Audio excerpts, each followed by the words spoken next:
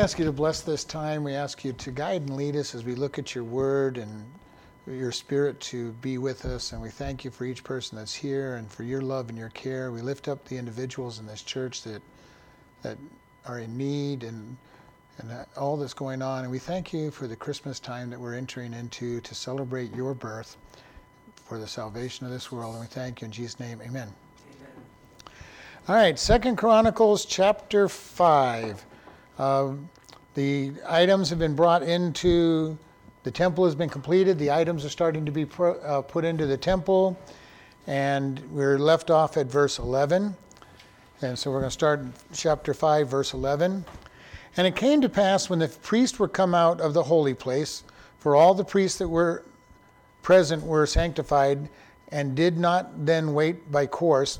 Also the Levites, which were the singers, all of them of Asaph and Heman and Jeduthun, with their sons and their brethren, being arrayed in white linen, having cymbals and psalteries and harps, stood at the east end of the altar, and with them 120 priests sounding with trumpets. It came even to pass, as the trumpeters and singers were as one, to make one sound to be heard in praising and thanking of the Lord. And when they lifted up their voice with the trumpet and the cymbals and the instruments of music, and praised the Lord, saying, For he is good, for his mercy endures forever, that then the house was filled with a cloud, even the house of the Lord. And so that the priest could not stand to minister by reason of the cloud, for the glory of the Lord had filled the house of God. So we're going to look at here. They put everything into the temple that had been in the tabernacle. They put the Ark of the Covenant in its place. They set up all the altar of incense and all of the stuff in there. And then it says that the priest had come out of the holy place, and that would be the inner, not the inner room, but the outer room where the altar of incense and the menorah and the altar of table of showbread were at. That they came out of it. And it says, then as a parenthesis, it says, for all the priests that were present there were sanctified and did not wait by course. If you remember, David had divided up the priest into 24 courses because there were so many of them. They couldn't just have them all working all the time. So David had broken them up by course. And it says here, even though they had been broken up for this event especially, they were all present. And it kind of makes sense because this was a big deal.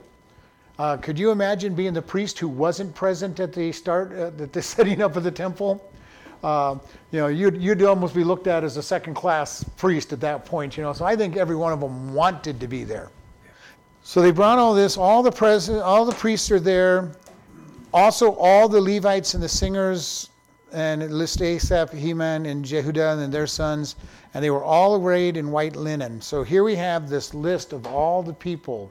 All the Levites are there. All the priests are there, which means they had so many, David had split them into 24 courses, so I don't know how many people are here, but we have probably hundreds, if not 1,000 or so priests and Levites serving, because David had broken them up into 24 groups to be able to serve the temple, the tabernacle. So we have a lot of Levites, a lot of priests there. And it says they had cymbals, psalteries, and harps, and stood on the east end of the altar. And besides those singers, they had 120 priests sounding trumpets or shofars. So we have a large group of people bringing in praise. And when I read things like this, every once in a while you get somebody who says musical instruments don't belong in the church, or certain instruments. For a long time, the only instrument that people wanted in a church was a organ. Then they started accepting pianos. And then over time they go, okay, well, we'll accept guitars maybe. But they didn't want cymbals and drums and all these other things. But it's very interesting, all through the scriptures, when God talks about his worship, we find drums and cymbals and loud, clanging, noisy stuff, that if played right, is very worship-oriented. If played wrong, is very distracting. But, I just look at this and I'm thinking, God gave us music. And when it's used properly, it can bring great worship. And here we're seeing cymbals, psalteries, which were kind of a guitar type of instrument, a lyre, and we had people playing harps. Now, this isn't the great big harp that most people think of when they think of harps. Probably basically a handheld harp with multiple strings on it, some form of guitar stringed instrument type thing. And then you had 120 priests blowing the shofars. All of this was to praise God and lead the people into praise as the temple is being dedicated. And I can't imagine how loud and noisy this was. 120 shofars in and of itself is going to be a loud noise. And then you have all of the singers singing and playing instruments. And David had set it up that people would be playing instruments and singing in the tabernacle 24/7. These guys, Asaph and his sons, their job was to just praise God all the time. No matter when you went into the temple, there would be singing and playing going on. I feel sorry for any of Asaph's, Heman's, or Jeduthun's sons who weren't vocally inclined or musically inclined. You're in the singing group, so get used to it. I don't know. They probably had something to. Maybe they were the instrument cleaners. Who knows? Copied the sheet music. But we have this process here. All these people are coming together to praise God and to bring God praise by song. And one of the things about this, we read the book of Psalms, and that was David's songs that he put together. It was the basic songs that they sang for service. So as you're reading the Psalms, think about those. Those Psalms are what people sang in church. They were the verses that people sang when they went to church. The latter part of the book of Psalms is the Psalms of Ascension. These are what they sang as they climbed up Jerusalem every year to go offer the sacrifices for the Passover. They would sing those little short psalms. And it said that every step they went up, every time they took a step up into another level, they would sing another one of those songs of ascension. And then they take another step, go up another step and sing another song. And this is what God is wanting. He created us to worship Him and to enjoy Him. And this is very important for us. I look at some Christians and I'm wondering, do you really know God? Is there any joy in your life? I've seen some churches where if somebody smiled, they'd probably be thrown out of the church.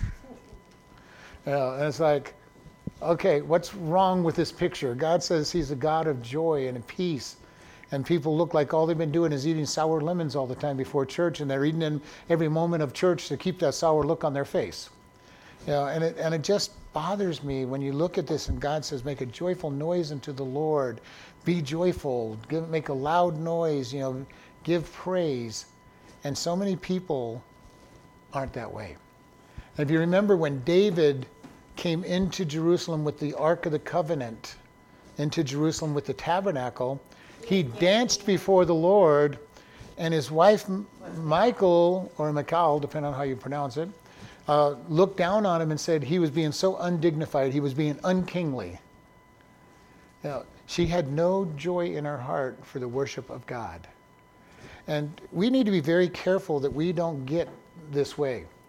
And in our day and age, it's kind of hard sometimes. People looking, well, we can't worship God this way. Well, the question is, why not?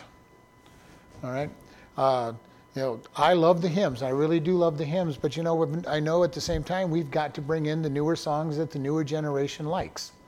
Now, will I go as far as some of these places that blow your eardrums out of your ears on the chat on it? No, because I don't think worshiping God should hurt.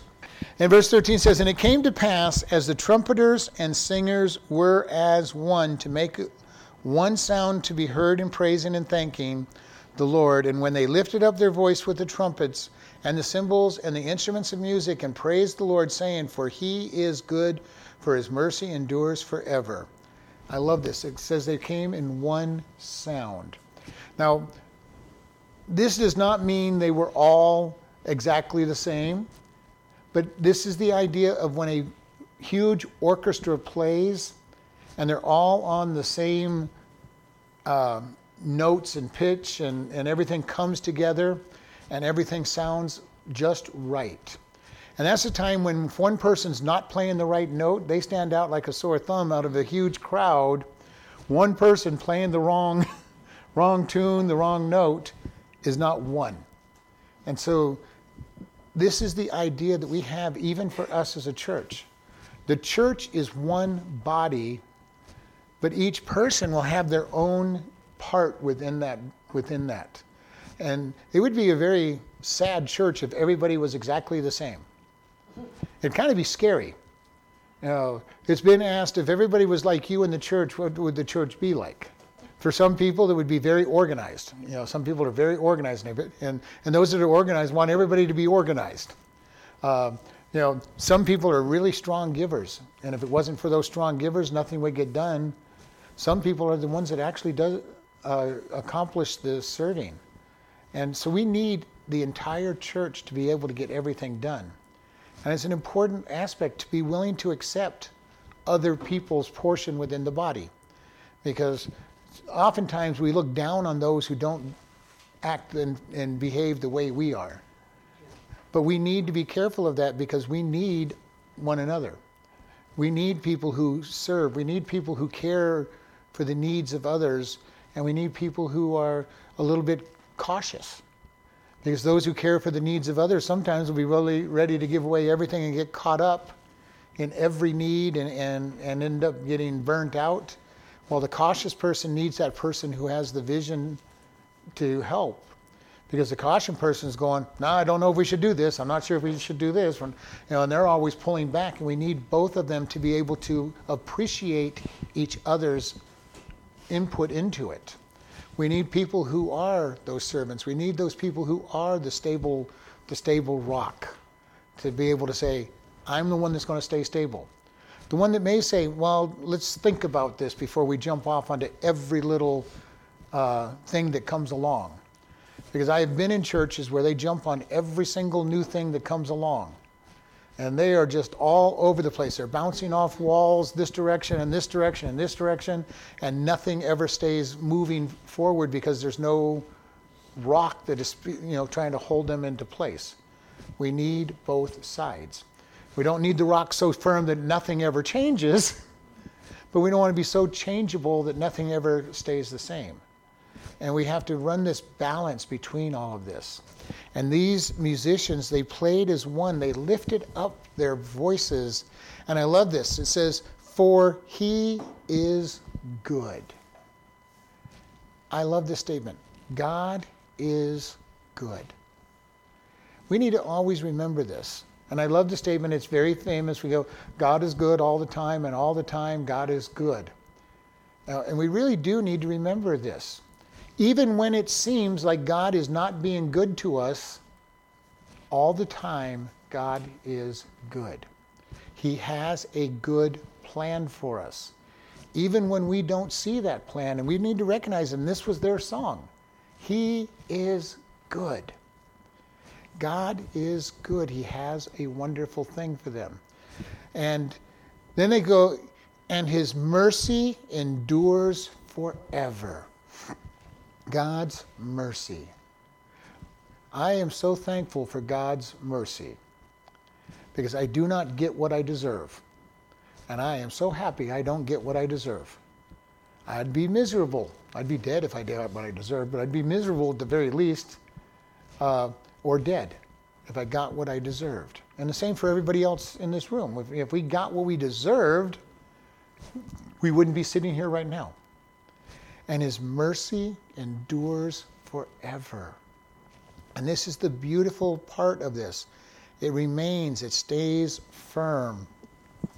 And while they were singing and praising, it says, then the house was filled with a cloud, even the house of the Lord. God's presence and glory, His splendor, came upon the temple. Just as it had with the tabernacle, just as it had with Mount Sinai, over and over again we see the cloud of God. And basically the definition for cloud is the idea that God's glory is veiled so that we can see it. Because it is said to us, that no man could see God and live. So even as bright and glorious as the shining of this cloud was, of the fiery pillar, of all of this, it was God's glory hidden. And this is something I wonder sometimes. Do we fully understand God's glory? I don't think so at all. Even when we feel like we're experiencing God for everything that we have, and His presence is so strong upon us, and we feel like we're on top of a mountain because of God's glory, it's just a small thimbleful of the glory that we're experiencing. I, in one sense, can't wait to get to heaven and see what God has in store for me and us. When we fully see His glory and get the full dose of it, because we're no longer in these fleshly bodies and we can be able to see His glory. Every time you see somebody stand before an angel, which is just a reflection of God's glory, what's the first thing they do? They fall on their face. When they see the angel of the Lord, which is Jesus incarnate, which is a small portion of His glory, they fall on their face. And when we get to heaven, we'll get to see the full extent of His glory. Sitting on the throne. What we'll see there, I have no idea. But we'll see His full glory shining, so much so that there is no sun or moon in heaven. And in the new heaven and new earth, there won't be a sun and a moon. God Himself will be the light. And there's no more night, no more darkness, no more shadow. His glory will fill everything. That is an amazing thought. And here, God's glory comes upon the temple, and He shadows it with a cloud over the temple, over the holy place and the Holy of Holies. And then in verse 14 says, so that the priest could not stand to minister by reason of the cloud, for the glory of the Lord had filled the house. Nobody could go into it. I think they were driven back from where they were at. They were looking at it and going, this is too much. Do you remember back in Exodus when God's glory fell upon the tabernacle and it came upon Mount Sinai? What did the people say? Moses, you go talk to God. We don't want to go talk to Him. God's presence came down. And one of the wonderful things about this, when God is present, His righteousness and His holiness is palatably felt. We know of how sinful we are when we stand before Him in His holiness. And we also see it even as Christians, when we're close to God and we bring God into people's lives and everything. Have you ever had somebody get reactive to you and you haven't even said a word about God, and they'll tell you things like, keep your God stuff away from me. I haven't said anything about Him. I haven't said anything. Just keep God away. What's going on? You're bringing the presence and glory of God into the situation, and they're reacting to their sinfulness because they're being convicted. Mm-hmm. And this is something that is very critical. We get convicted when God comes in, but we kind of get used to His glory and His presence after a while and forget about it sometimes. And then we feel it as He intensifies it and makes it greater. But we see it. Have you ever been around somebody you just knew that they know God? You could just feel God's presence radiating from them. And if you weren't in God, and even that, if you're not right with God, all of a sudden you're feeling a little guilty. I should be this way, or I'm a pretty bad sinner. Stay away from me. But all of this comes down. God's glory filled the temple, His splendor, and literally the word for glory in Hebrew means splendor, brightness. A brightness filled the temple. And God covered it with the cloud so that people would not see all of the glory and be overwhelmed.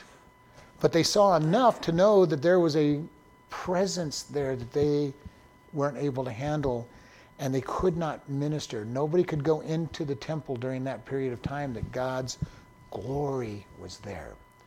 And my prayer for us is that will we be totally filled with God's glory, with his righteousness, so that people start seeing God when they see us. Not that we will be God, don't get me wrong, I'm not saying that, but that they will see God in us and be motivated to make a decision for God. This is the important thing for us as Christians. We're left in this world to show people what God looks like. That can be in our loving of them, our giving the gospel, the mercy we showed to them. But God's Spirit then will come along to them and convict them of their sins. And that's the Spirit's job. Our job is not to go around condemning everybody. Now, that does not mean we say that what they're doing is right. If they're sinning and we don't go, oh, that's okay, God loves you. No, sin is sin. But my job is not to convict them and try to convict them or to get on their case. That is the Holy Spirit. The Holy Spirit will come after them. My job is to show them God's love, his care, his tenderness. Jesus, all through his work walking in there, he cared for the sick. He cared for the lowly. Now, his hard words were for those self-righteous Pharisees. He went after them pretty hard sometimes. Why? Because they thought they were better than everybody else. And he's going, you whitewashed sepulchres, you brood of vipers. He had really wonderful names for them. But when he was dealing with everybody else, he was very soft and tender with them and brought them to the Father by showing love and mercy. And this is where we need to be. We show love and mercy to those that are in need, and we just make sure that God's word is presented to them. Chapter 6, verse 1. Then said Solomon, the Lord hath said that he would dwell in the thick darkness, but I have built a house of habitation for you, a place for your dwelling forever. And the king turned his face and blessed the whole congregation of Israel, and all the congregation of Israel stood. And he said, Blessed be the Lord God of Israel, who hath with his hands fulfilled that which he spoke with his mouth to my father David, saying, Since the day that I brought forth my people out of the land of Egypt, I chose no city among all the tribes of Israel to build a house in, that my name might be there, neither chose I any man to be a ruler over my people Israel. But I have chosen Jerusalem, that my name might be there, and I have chosen David to be over my people Israel. All right. So Solomon now is starting to present a petition to God and to the people. And it starts out that he stands and he reminds them of what God says. He says, the Lord has said that he would dwell in thick darkness. Now, this is an interesting statement that I looked at. The word for thick darkness is used in the Bible 15 other times. Oh, really? Wow. 15 times. Thick darkness, you say? Thick darkness, which basically means the glory of God that is veiled. One of them is Exodus 20, verse 21, and the people were afar off when God came upon Mount Sinai with a thick cloud of darkness. And if you remember that one, it also says there were thunderings and lightnings, and God literally, and you may not remember this, but God spoke to the children of Israel from Mount Sinai with a voice that they could hear. And the people got so scared about that voice that they said, Moses, you go up on the mountain and talk to God, and we will listen to you. I just think it's so amazing that they did not want to hear God's voice. And when it did, it terrified them. And, how loud must that have voice? He was on top of Mount Sinai speaking to about 3.5 million people. Now, was it just loud, or was it amplified to people, or what was going on? We don't know for sure. But the entire congregation heard it. And they're basically fearful of hearing God's word and say, Moses, you go talk to him. We don't want to talk to him. In Deuteronomy 4:11, it said that Moses entered into the thick darkness and the cloud. Very interesting that Moses had enough relationship with God to want to go where God was, in spite of the fear that was involved in it.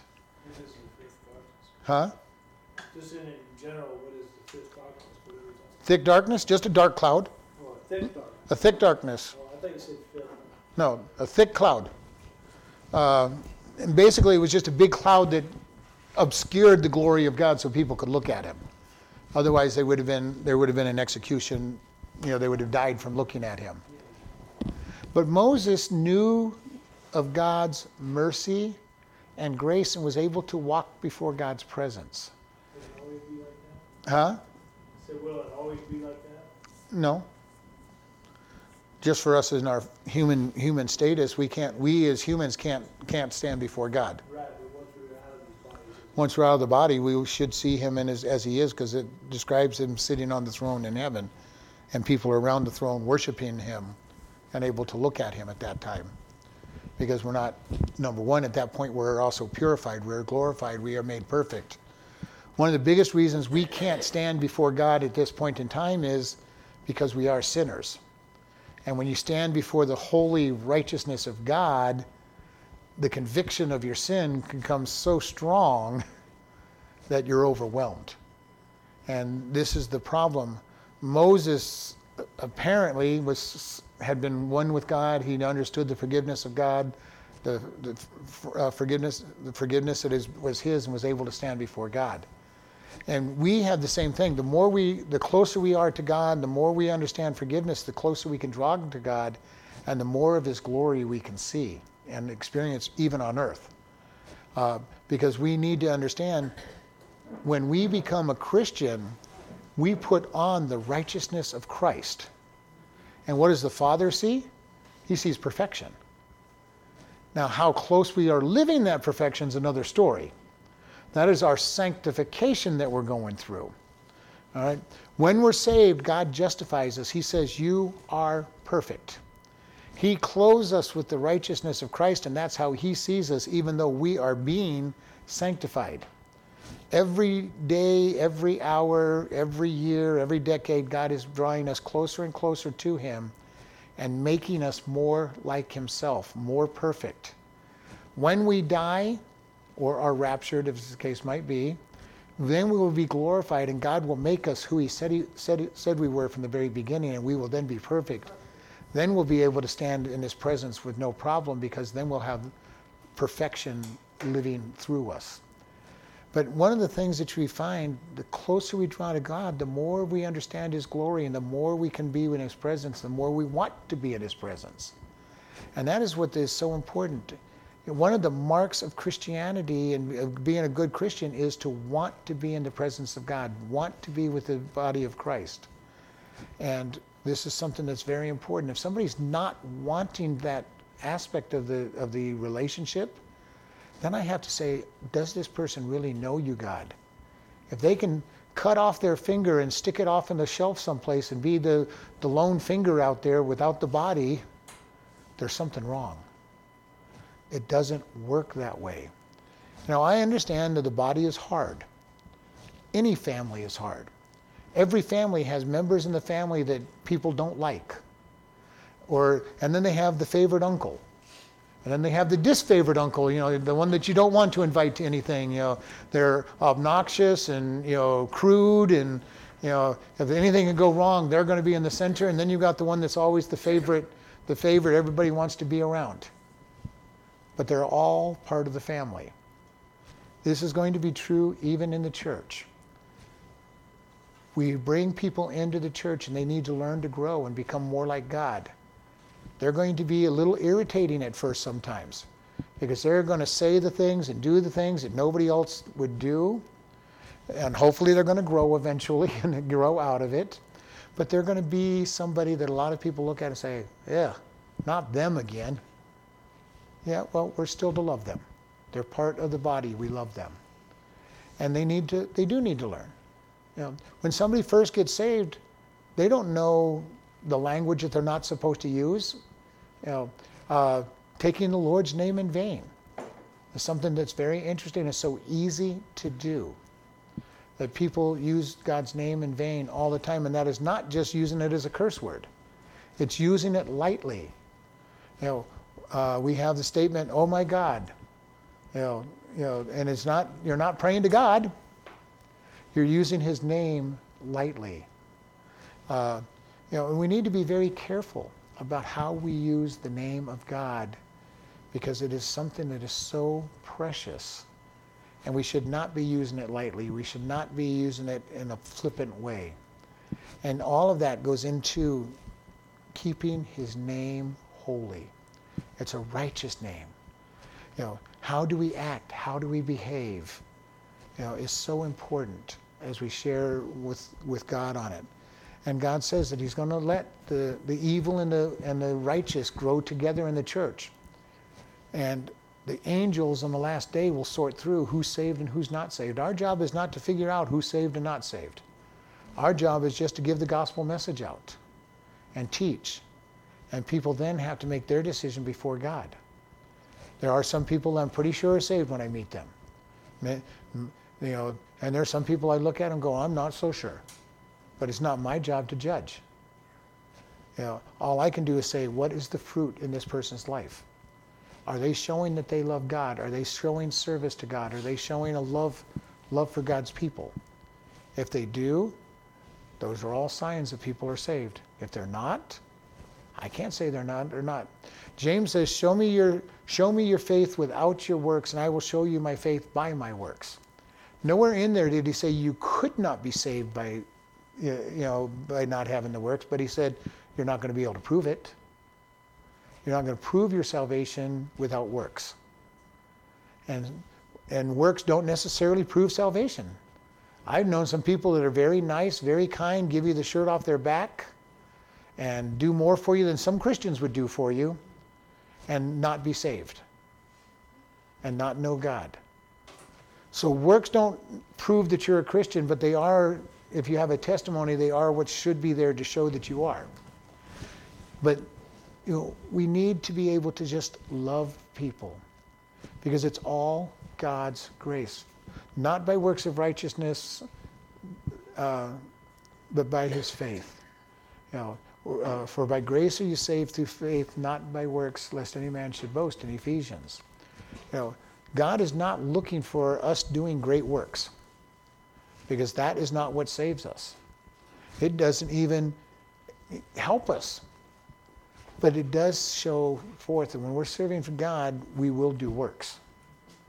And that's the important side of it. It's kind of a very strange story that God has. He goes, our works aren't the proof that we're saved, but our works will be the evidence that we are saved. And we need to be able to see all of this going on. And it says, as Solomon said, he is dwelling in a thick darkness. And he goes, but I have built a house, a habitation for you, a place for your dwelling forever. So Solomon says, God, you dwell in thick darkness, but I built you a house. Later on, he's going to say, God, you fill the entire universe, and we built you a house. Solomon is fully aware of the craziness of what they're doing. God, you are the God of all this world, the whole universe, and yet we built you a house for you to dwell in.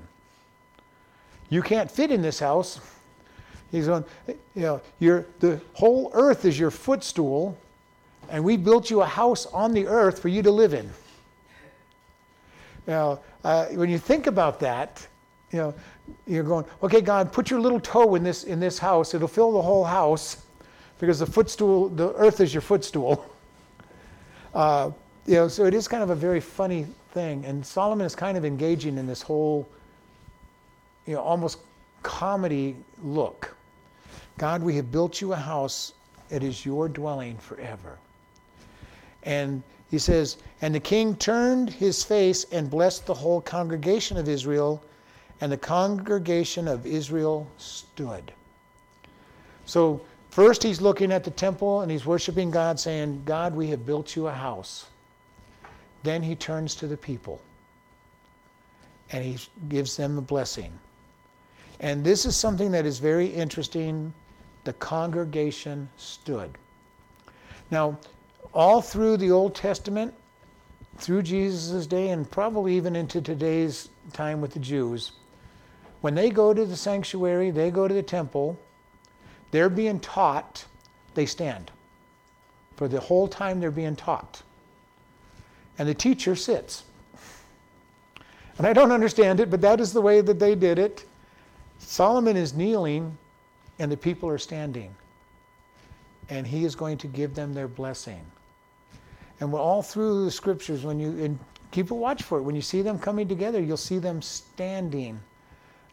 Josiah reads the word of God to them from sunrise till noon, about 6 hours of time.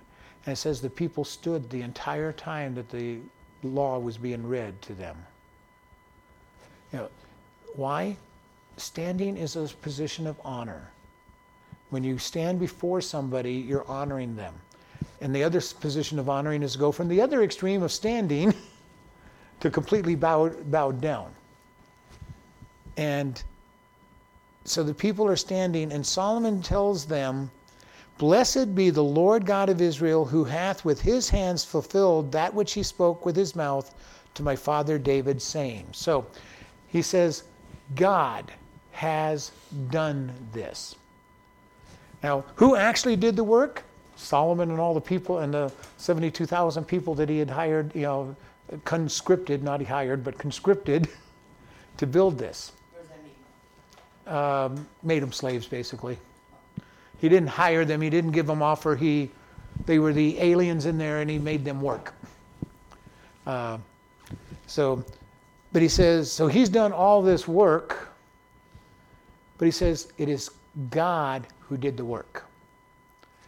This is what we always have to realize. When we're serving God, it is God who's actually doing the work, if it's worth anything. When I teach, when I preach, it has to be God teaching, or it's not worth anything. If you're, cleaning the sanctuary, then it's God cleaning, you're working toward God. If you're sharing the gospel message, it's God being lifted up and working through you. If you're cleaning the property, cleaning the weeds, and there are plenty of weeds in Arizona to clean all the time, then you're serving God if you're doing it right. And this is where some people have a problem. They're going, well, I am just so burnt out doing this. I'm tired of doing this. Somebody else should be doing this. You're working for the wrong reason if that's the case. Now, I understand there's going to be certain days when you're just not feeling good and it's hard. But if you go through weeks and months of feeling that way, I would say stop doing it. It's not your job. And you're doing it for the wrong reason. Because I can't say that there's every single day that I walk in here that I'm all thrilled to be here doing the teaching, and usually it's Saturday when I'm doing all the paperwork side of it.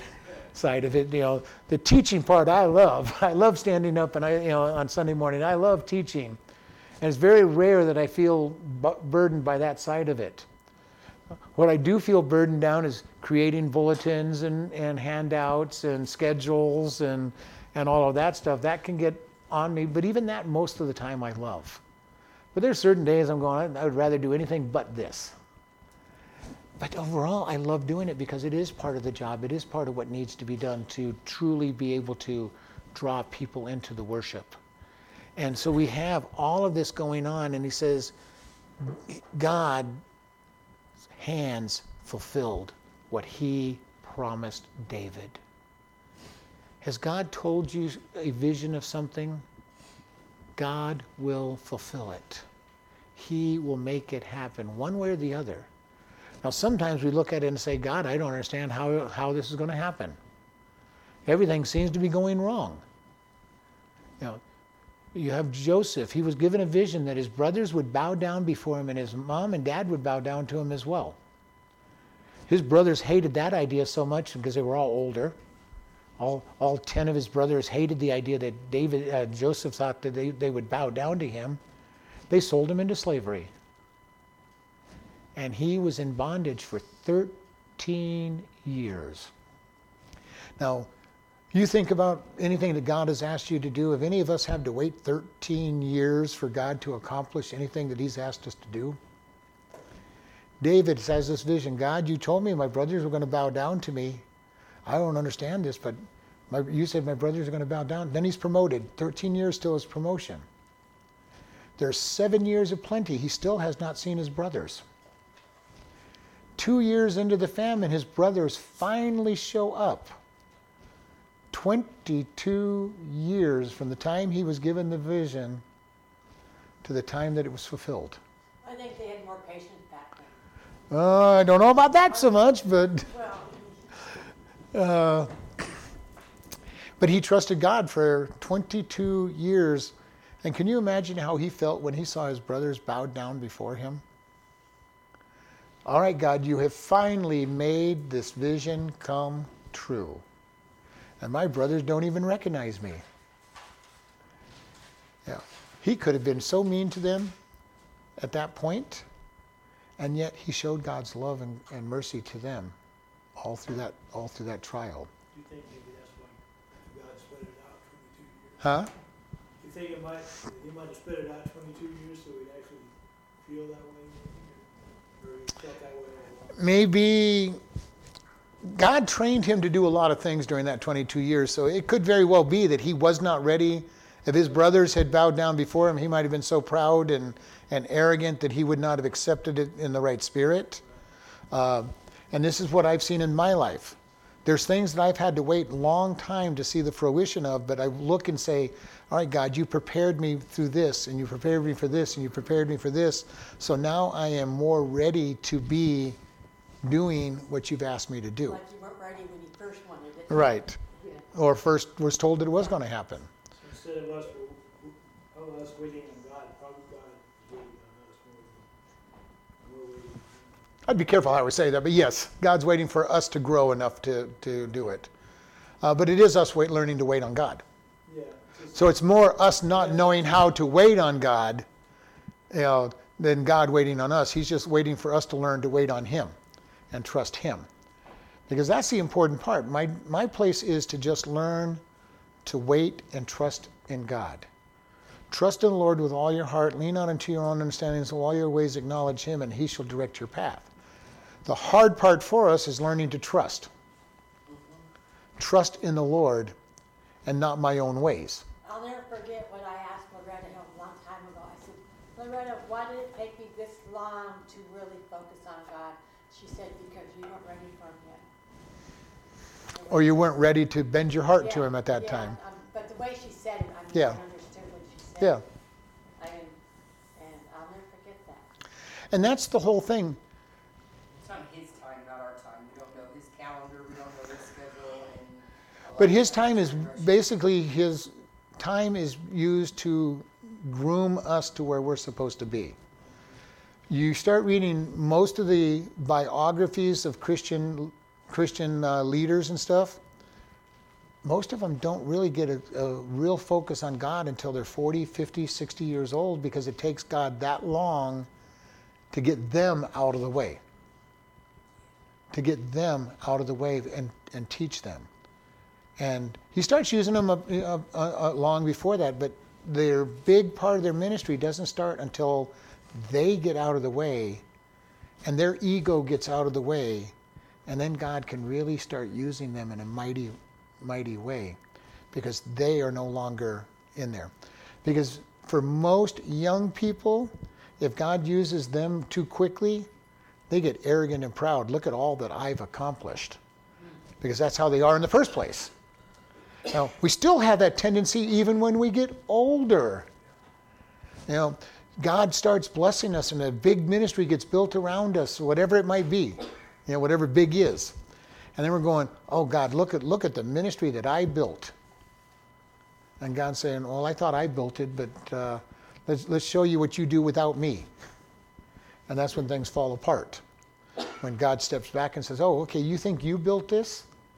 Let's see what happens when I step back and let things happen as they normally would. And this is where we need to stay humble. We need to stay prepared that God needs to break our pride. Nothing is said about Joseph negative, but I think Joseph had a pretty big streak of pride.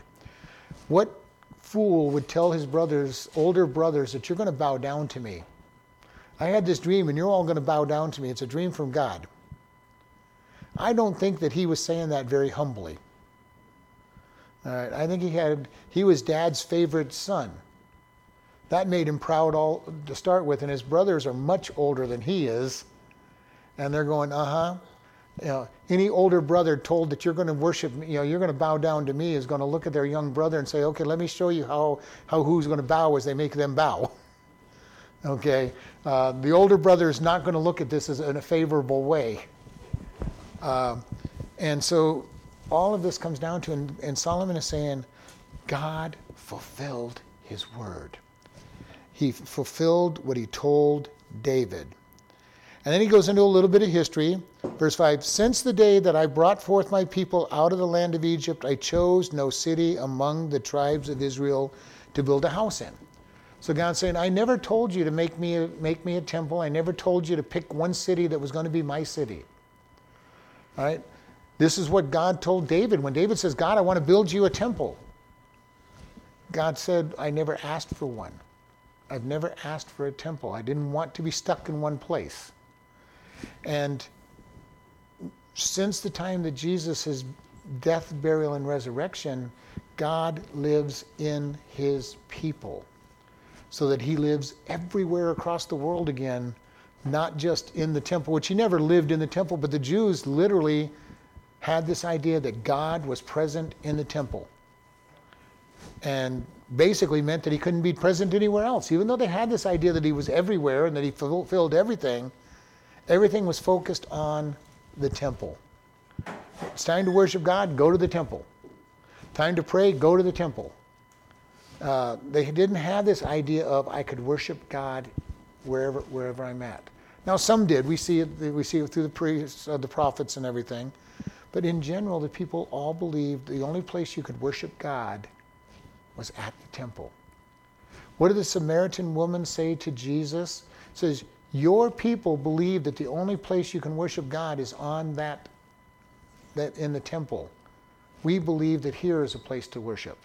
Now, the Samaritans had another problem. They had a different mountain that they believed in, but they still had the same problem. God was only worshipped in one place. This is a sad thing. God is omnipresent. He is everywhere. We can worship God anywhere we're at, just as easily as we can. Sometimes Christians think, well, I can worship God better in church than I can at home. I hope nobody in our church ever thinks that way. But there are many people that do believe that you really can't worship God unless you're in church. That's where the songs are sung. That's where the preacher preaches. That's a special place. We've got to make sure we're ready to worship. What is wrong with worshiping at home? What is wrong with worshiping in your car? People will say, well, I can worship anywhere. And I agree with you, you can worship anywhere. And usually they're saying, well, I can worship on the mountain while I'm camping. I can worship on the lake while I'm fishing, wherever, when I'm hunting. But I'm going, yes, I agree. You can worship God anywhere. Are you? Most of them aren't. They're just using that as an excuse. Well, I don't have to come to church to worship. And I agree, you don't have to come to church to worship. But wherever you are you worshiping? But it is going to be true that without worshiping with the corporate body of Christ, your worship is not going to be as strong as it will be, elsewhere. And then the idea is, if you have a fire and you take this nice bright white coal out of it, and with tongs you pull it out of the center of the fire and put it on the side of it, and it was nice and hot, it'll stay hot for a little while. But very quickly, it's going to go dead. And this is the problem with Christians who say, well, I don't like the body of Christ. I don't want to be around the body of Christ. I'm going, okay, you may be on fire. You might even be a Christian. But you are going to go cold. You need the body of Christ. We need the corporate coming together of the church to make us one and be able to say, lift it up. Because as we're told by Solomon, if one fall, woe to him if he's alone. He won't be able to get back up. But where 2 or 3 are, they can lift them up. And this is where we are when we are in a body of Christ, a local church. If you fall away, people are there to say, you've been missed. Is there anything we can do to help you? And we need to be able to reach out to one another and say, just those little things. What can we do to help? What can we do? Come on back, you're missed. Just being told that you missed is a big step. We've missed you. Come on back and help us, be with us again. Do your body. Jonathan told David that his seat would be missed if it was empty at the feast.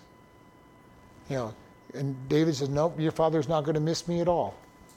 And sure enough, King Saul missed David. Now, he still wanted to kill him, but he missed David's presence. David's seat was empty, and Saul made a comment on it. And that's when Jonathan said, well, he asked me for permission to go to a feast for his parents and offer a sacrifice. The reward for Jonathan was a spear thrown at him by Saul, because he said that he knew where David was. We want to be careful because God does bring hardship into our lives when we follow him. Most of it is to teach us, to grow us, to put us in dependence on him. But all through the scriptures, we read how people's lives were turned upside down by following God. And I don't care which character you pick in the Bible, their life, let's go to Joseph. His life is turned upside down. He gets put into slavery. Look at Mary, the mother of Jesus. Her life was really turned upside down because it was not a good thing to be a mother out of wedlock at that time. She deserved to be stoned. And it was Joseph, whose life was turned upside down by accepting this, who kept her from being stoned because he took her as his wife anyway. And what were the people talking about at the water cooler? Joseph and Mary must have had a really good time for him to keep her as his wife. It can't have been another man's child, so it must have been him and her. What day did they get together without chaperones that brought this about? Their life was turned upside down. Their reputations were shot by being obedient to God. And we don't want to do things that destroy a testimony, but we also have to understand that we will not have a good witness with people because we are not going to be like them. When we don't go out doing the things they do, go out drinking and drugging and sleeping around and all these things, people are going to look at us and what do they say about us? Well, they think they're too good for us. They think they're better than us. Now, they appreciate what we do on one side, but at the same time, they're under conviction. And when you're under conviction, you usually strike out and attack somebody else. Usually the person that's bringing the conviction towards you. And so they will attack us. They will try to make it our fault that they're feeling convicted. But it is God's Spirit coming on them. And we just need to know that when we are Christians, our lives may get totally turned upside down. Sometimes more, sometimes less. And all of that depends on what God knows that you can go through, what he knows you need. One thing about being put through the ringer is it prepares us for something. What? I can't always tell.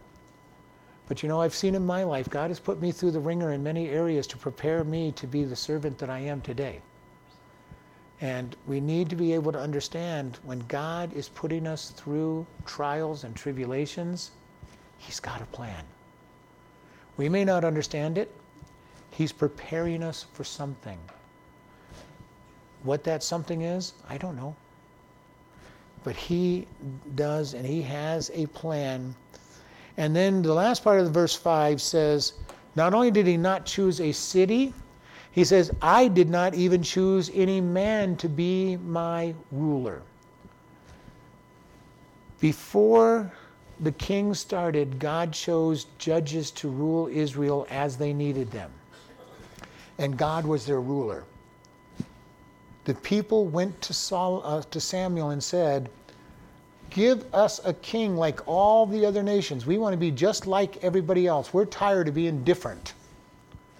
Has that ever crossed your mind about being a Christian? I'm tired of being different from all the other people. God calls us to be different. If we choose to be like the rest of the world, we're going to suffer the consequences of being like the rest of the world. They asked for a king, and God told them, all right, if you get a king, the king is going to take 1/10 of all that you possess. He's going to take your best cooks, your strongest men, your best farmers, and put them to service for him instead of for yourselves. Over and over again, God tried to dissuade them from that and go, no, we want to be like the rest of the world. There's a consequence for being like the world, and that is consequence of death. Not necessarily spiritual death, but there's lots of death involved with sin. Our reputation, our way of life, consequences. People who go out and get drunk and then wrap their car around a tree and end up being disabled for the rest of their life because of the injuries they did, or worse yet, kill somebody and have to have that conscience on their conscience. Maybe it's something even more insidious. You raise up a family while you're drinking and drugging, and your kids get worse than you do. And you know that it's your fault because you set the bad example. All of these things come down, and this is where we need to learn to be able to accept God's forgiveness and know that the consequences are just something we're going to have to endure, but people also are responsible for their decisions. We are not responsible for the decisions of our kids and our neighbors and our friends. We have influence on them, yes, but they still have responsibility. And it's very interesting, there are very godly families who have raised their kids in the church and read their Bibles and taught their kids, and their kids have become real hellions and gone off the deep end. There's other people that were really terrible, awful parents, and their kids got saved and became very strong Christians. In spite of all the bad example they have, people are responsible for their own consequences, their own decisions. And so we always want to keep this in mind. Yes, I want to set a good example for my kids. Yes, I want to be a good example for the church. But each person is responsible for their own decisions. Now, granted, if I'm a good example, that helps them make a good decision. All right? If you're from a good family, the chances are of being a good individual are better than if you're in a bad family. But each individual is still going to be responsible for their own decision. And we need to understand that at all times. We can't blame ourselves. Even if we were bad parents, we can't blame ourselves. Because hopefully we did the best we can. There's all kinds of mistakes that I made as a parent. All kinds of mistakes I make as a husband. But hopefully I'm learning from them. Hopefully I'm growing from them and learning how to do better.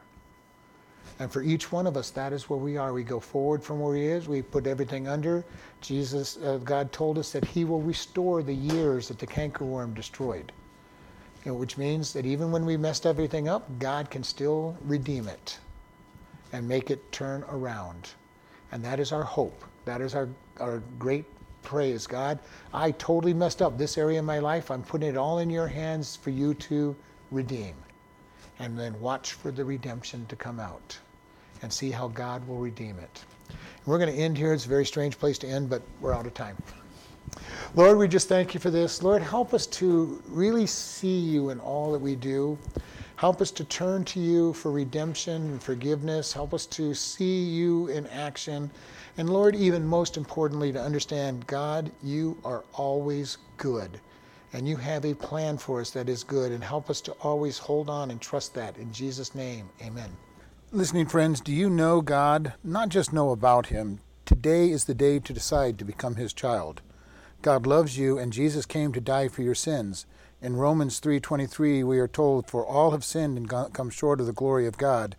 We all have sinned. God says the penalty for sin is death. Romans 6:23 says, for the wages of sin is death, but the gift of God is eternal life through Jesus Christ our Lord. We sin and deserve death and hell. However, Romans 5:8 says, but God commended his love toward us, that while we were yet sinners, Christ died for us.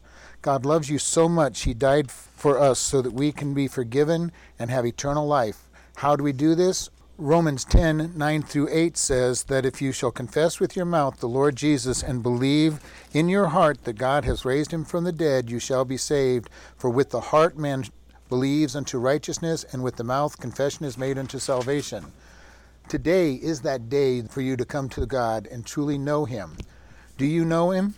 Do you want to know him? Pray in your own words like this: God, I know that I am a sinner and deserve punishment. I believe that Jesus died to pay my sins. Forgive me and help me to turn from my sins and to live for you. If you have asked this of God and truly believe you are God's child and part of his family, we encourage you to do these things. First, tell somebody that you are saved. Second, start reading the Bible each day. We recommend starting with Ephesians and then the Gospel of John. Find a good Bible teaching church. If this is your day of salvation, you can contact us and we will send you a booklet to get started on your new life, and are available to help you with any questions you have about the Bible. You can contact us by email at office@chloridebaptistchurch.com or by mail at Chloride Baptist Church, P.O. Box 65, Chloride, Arizona 86431.